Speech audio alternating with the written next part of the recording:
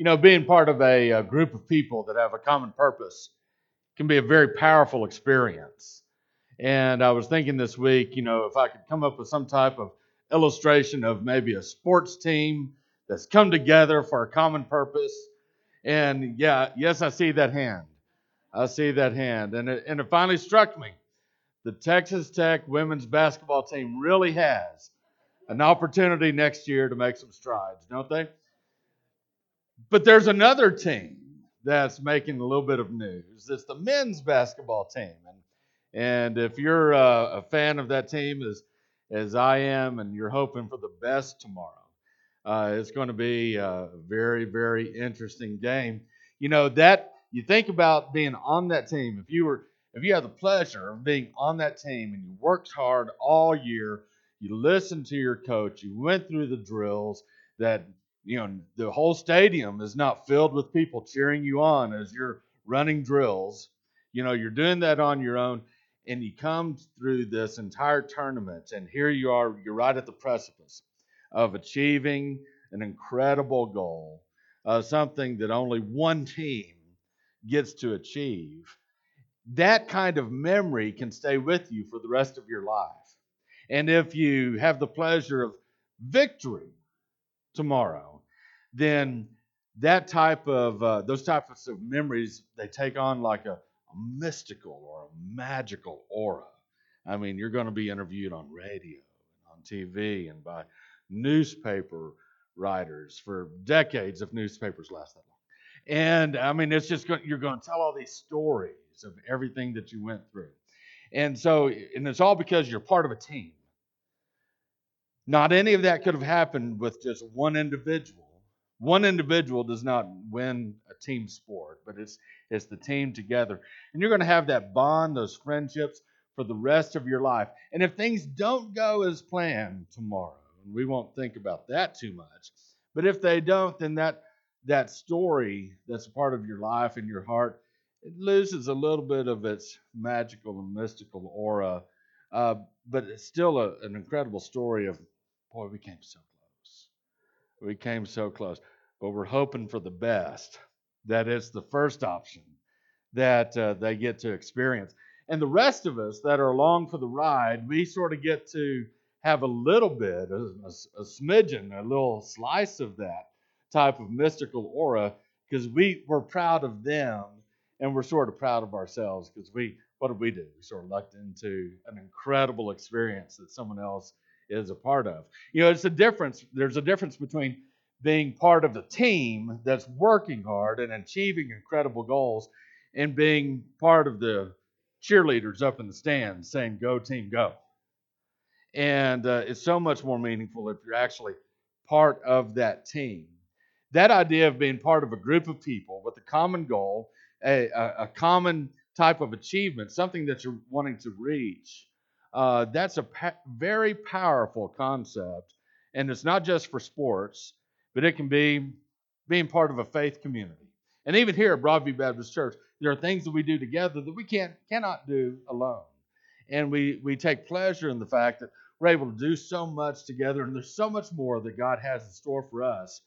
But you think about our own church. This church has been around since about 1977, 1978, and in the history of mankind, well, that's just a little smidgen. That's not long at all.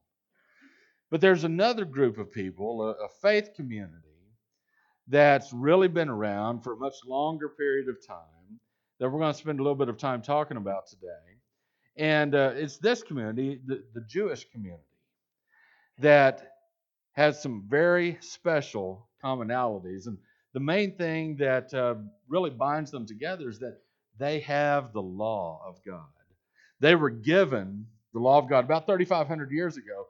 God, with his own finger, wrote on stone tablets his law, 10 of them, 10 commandments.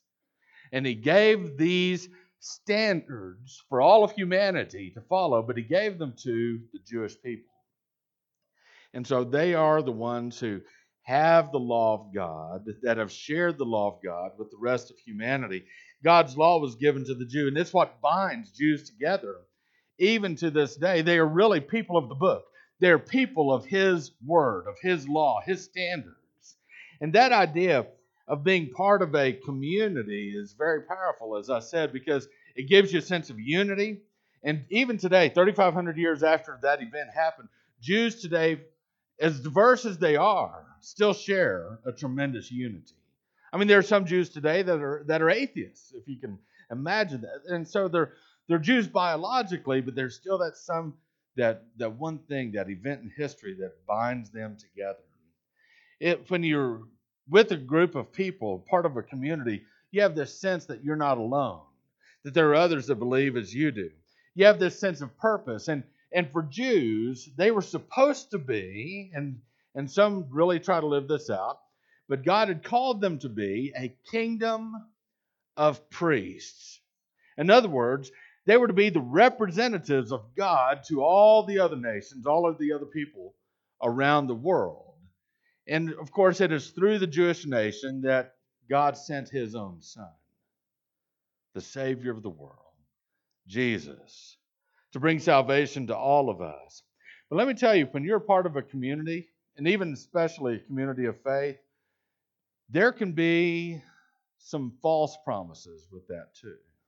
You can begin to believe things that are not necessarily so. It can be like a fool's gold, and let me explain. You see, you might think that if you're a part of a certain community of faith, that you're right in God's eyes, that you're justified, that you're accepted by God. Why does God accept you? Well, because I'm part of this community of faith, you might say. But that's fool's gold. It's not really real. It's not necessarily true. You see, not every individual food at a restaurant that you like, and a restaurant that you would call good, not every single item on the menu is necessarily good. Even though you might say that restaurant's good. Not every player on the team is worthy of getting out on the court. There are some that ride the bench, make sure that bench doesn't fly up in the air, right? And likewise, not every person that's a part of a community of faith is necessarily saved, necessarily accepted in the eyes of God. And we're going to talk about what it takes to be accepted in the eyes of God today. And so even if we have a community of faith and a community that's built around this idea of faith, it doesn't mean that necessarily every single person in that community has saving faith themselves. And so for Jews, not only do they have to look out for the fool's gold of finding safety in the fact that they're part of a community, but they also have to look out for the fool's gold of having the law which binds them together, because they might begin to believe different things about the law. Oh, God gave us his commandments. Therefore, I'm right in God's eyes. Oh, I have a Bible. Someone gave me a Bible when I was a kid. I must be right in God's eyes, right? Because I know God's word. I have his word. What does that necessarily mean? So there's two questions that need to be answered. And the first question is this: does being part of the community of Judaism, being part of the community of Jews, or any other faith community for that matter, does that keep you safe from God's judgment? Paul's already answered that question in Romans, and he says, no, that does not mean that you're safe. Second question is similar to it. Can I gain safety from God's judgment by keeping his law? Well, Romans chapter 3, verse 21 answers that. And I would invite you to take your Bible and turn to Romans chapter 3. We're going to look at verses 21 through 26 today as we continue our journey through the book of Romans. We're in a series called Romans, Mercy to All. And when you found Romans chapter 3, verses 21 through 26, would you stand with me, please, in honor of the reading of God's word? Romans 3, beginning in verse 21. I'll read out loud and you read silently. Scripture says, and I'm reading from the New American Standard Bible, it says, "But now, apart from the law, the righteousness of God has been manifested, being witnessed by the law and the prophets. Even the righteousness of God through faith in Jesus Christ for all those who believe, for there is no distinction. For all have sinned and fall short of the glory of God, being justified as a gift by his grace through the redemption which is in Christ Jesus, whom God displayed publicly as a propitiation in his blood through faith.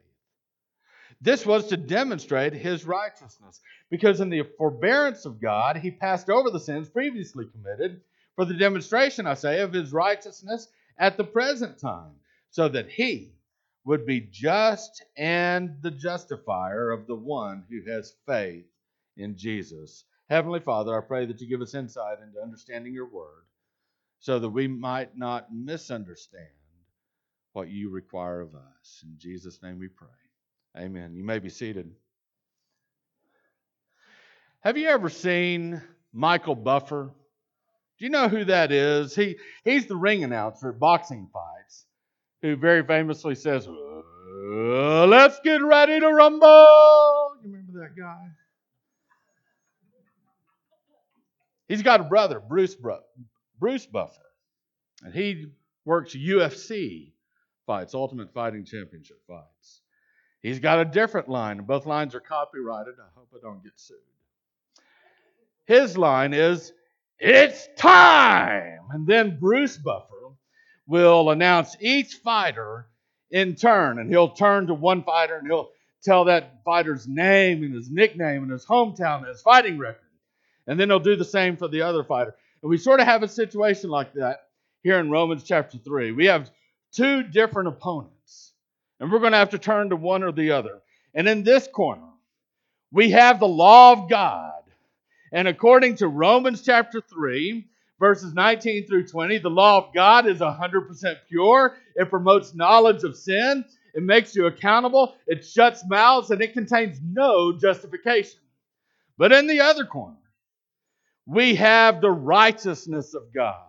And according to the next verses in Romans 3, 21 through 22, God's own righteousness is apart from the law. It is witnessed by the law and the prophets. It is now available through Jesus, and it is for Jew and Gentile alike. We have one or the other that we're going to have to go with. In Romans 3:21, let's look at that verse again. It says, "But now, apart from the law, the righteousness of God has been manifested, being witnessed by the law and the prophets." Now, here's a critical concept that Paul is going to address again later in the book of Romans. Here it is. The law of God, we're talking about the Ten Commandments and all the various laws, the instructions that God gave the Jews. The law of God reveals something. It reveals the unrighteousness of man. The perfect law of God is a mirror. And when we look at it properly, we see ourselves and we see that we don't measure up. It reveals the unrighteousness of humanity. The law of God is perfect and humanity is sinful. However, now something else has been revealed. Not just God's law, but also God's righteousness. And it has been revealed totally apart from the law. Now, how could this be? I mean, if God has spoken perfectly and told us how to behave perfectly, and yet this resulted in sin being revealed in our own lives, then, what else is there? Isn't everything sinful then? Because the scope of sin has touched everything, all of creation. Doesn't sin infest everything? Is there anything that is not affected or diminished or warped or perverted by sin? Well, there's one thing. There's one thing in this world that is not infested by sin. Even in this world of sin, God has revealed his righteousness through something totally apart from the law. And to be perfectly clear, this something is actually a someone. Look at the next verse. Romans 3:22. Even the righteousness of God through faith in Jesus Christ for all those who believe. For there is no distinction. God's righteousness has been revealed in this world of sin. It's been revealed to us. And it is accessible to us through faith in Jesus Christ. Think about it. Instead of having your own wickedness and depravity and sin, you can have God's righteousness and glory and faithfulness. How do you obtain it? Faith in Jesus. It's that simple. It really is that simple. You trust in Jesus to save you. You don't trust in your good deeds to save you. You don't trust in your heritage to save you. You trust in Jesus alone to save you. You don't even trust in your community of faith to save you. But you trust in Jesus alone to save you. That's the only way. Who can receive it? Anyone. Anyone. Absolutely anyone. Jew, Gentile, it doesn't matter. Doesn't matter who you are. No matter who you are or what community of faith you belong to, faith in Jesus Christ is the only way to God. Because it is the only way by which God's righteousness has been revealed.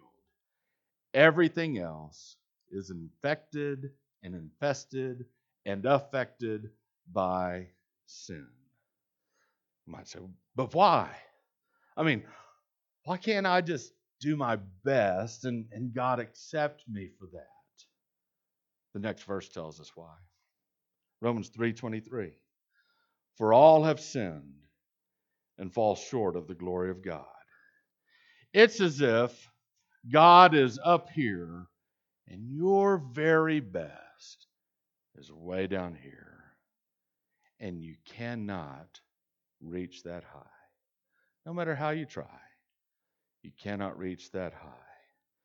You cannot achieve God's righteousness any more than you can throw a rock across the Pacific Ocean and hope that it lands in Japan. You can't do it.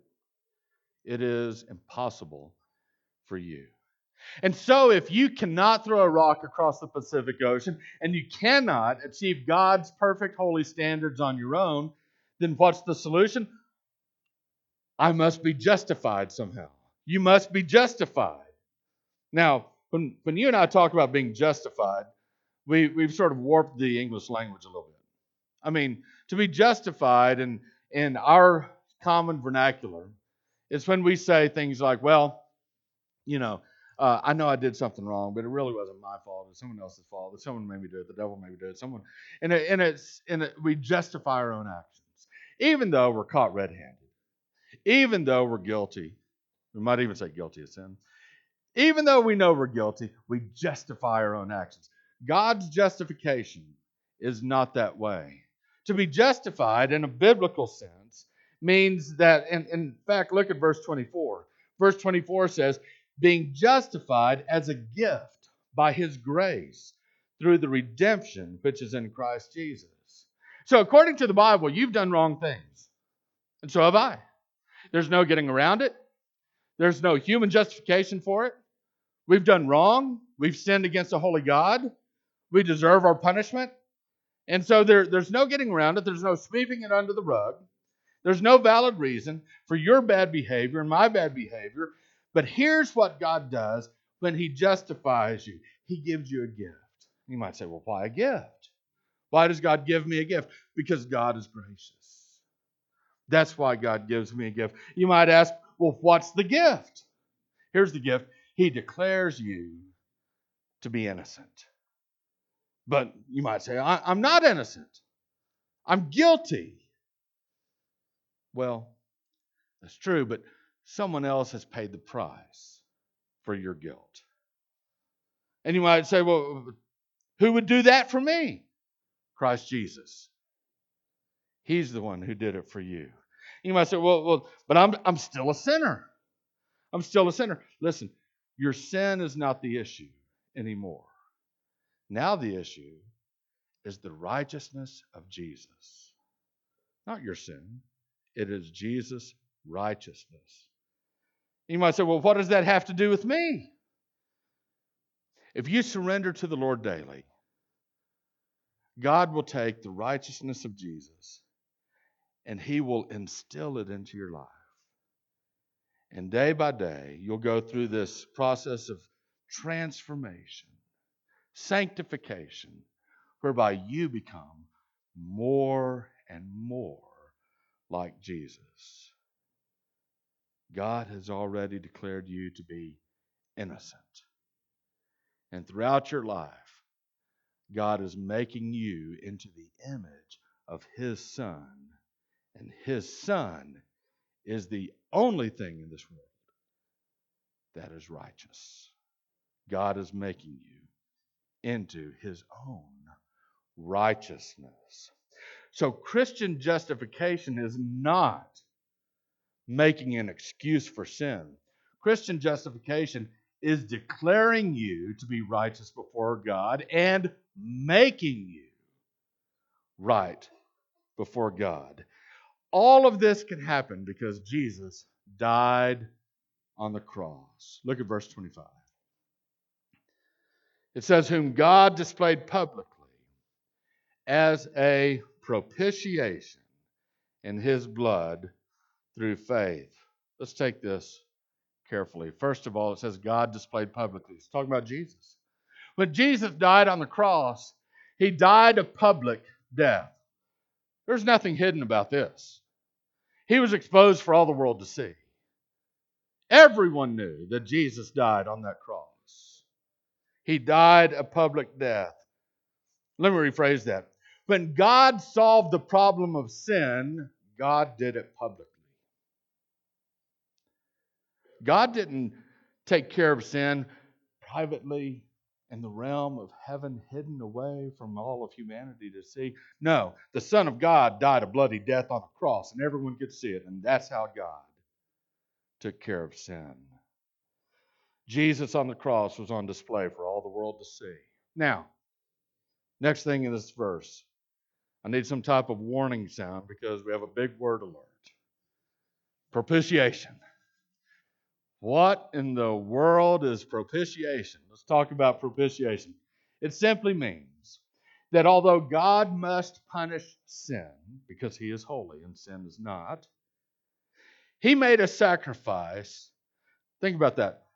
God made a sacrifice that paid the penalty of sin in place of us paying it. Instead of God's wrath being poured out on us, God poured it out on His sacrifice. What was the sacrifice that God offered? His own Son. The Son of God paid for our sins. That's what propitiation means. And so when Jesus died publicly on the cross, His blood became the sacrifice that covered our sins. And we receive justification by having faith in Him. Why was this done? Look at verses 25 and 26. It continues in verse 25. This was to demonstrate His righteousness, because in the forbearance of God, He passed over the sins previously committed. What does that mean? Over the sins previously committed. Before Jesus died on the cross. The sins that were committed before He died on the cross. His death on the cross paid for all the sins of humanity. Before His death on the cross and after. His death on the cross paid for the sins that you haven't committed yet. That does not give you an excuse to go out and commit sin. That should give you gratitude. That even if you mess up later today, even if you say a word that you shouldn't have said, even if you get angry unjustifiably at your kids, or kids get angry at you, God says you're forgiven. That ought to cause in us an understanding that we're grateful for what God has done. And maybe I should watch myself out of gratitude. And so for the sins that were previously committed, Paul says, for the demonstration in verse 26, for the demonstration of his righteousness at the present time, so that he would be just and the justifier of the one who has faith in Jesus. Here's a question for you. Here's a question you might have heard. You might have thought of yourself. Hey, why doesn't God just sort of ignore our sins? I mean, come on. Can't he just sort of sweep our sins under a rug? I mean, if God did that, then look at it.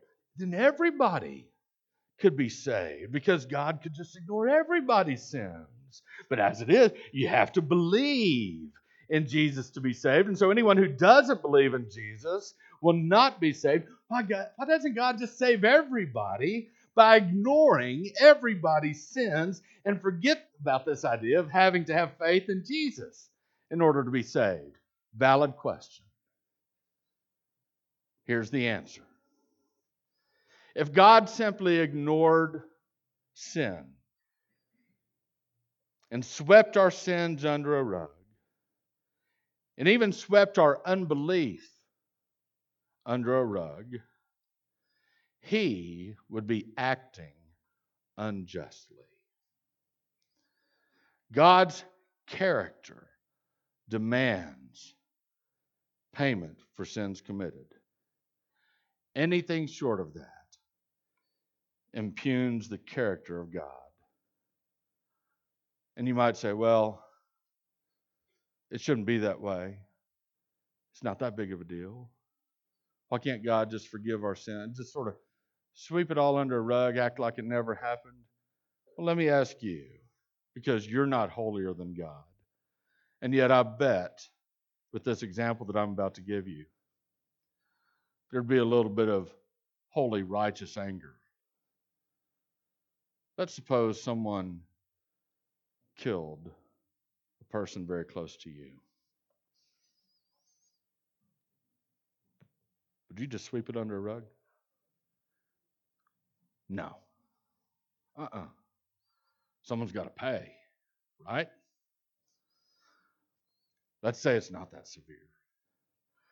Let's say someone stole your wallet. You want it back? Of course you do.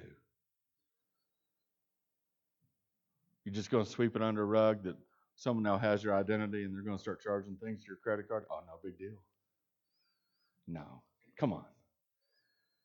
And if you and me, apart from Christ, we're unholy, we're unrighteous, we have within us a standard that says, no, make wrong things right. Don't you think that God, who is perfect, also has a standard that says wrong has to be paid for? Of course he does. That comes from God. That internal sense of right and wrong that you have in your heart and that I have in my heart, it comes from God. Therefore, the very character of God demands, if wrong has been done, there has to be a penalty paid. God's character demands payment for sins committed. What is the payment? Romans 6:23 tells us what the payment is. For the wages of sin is death.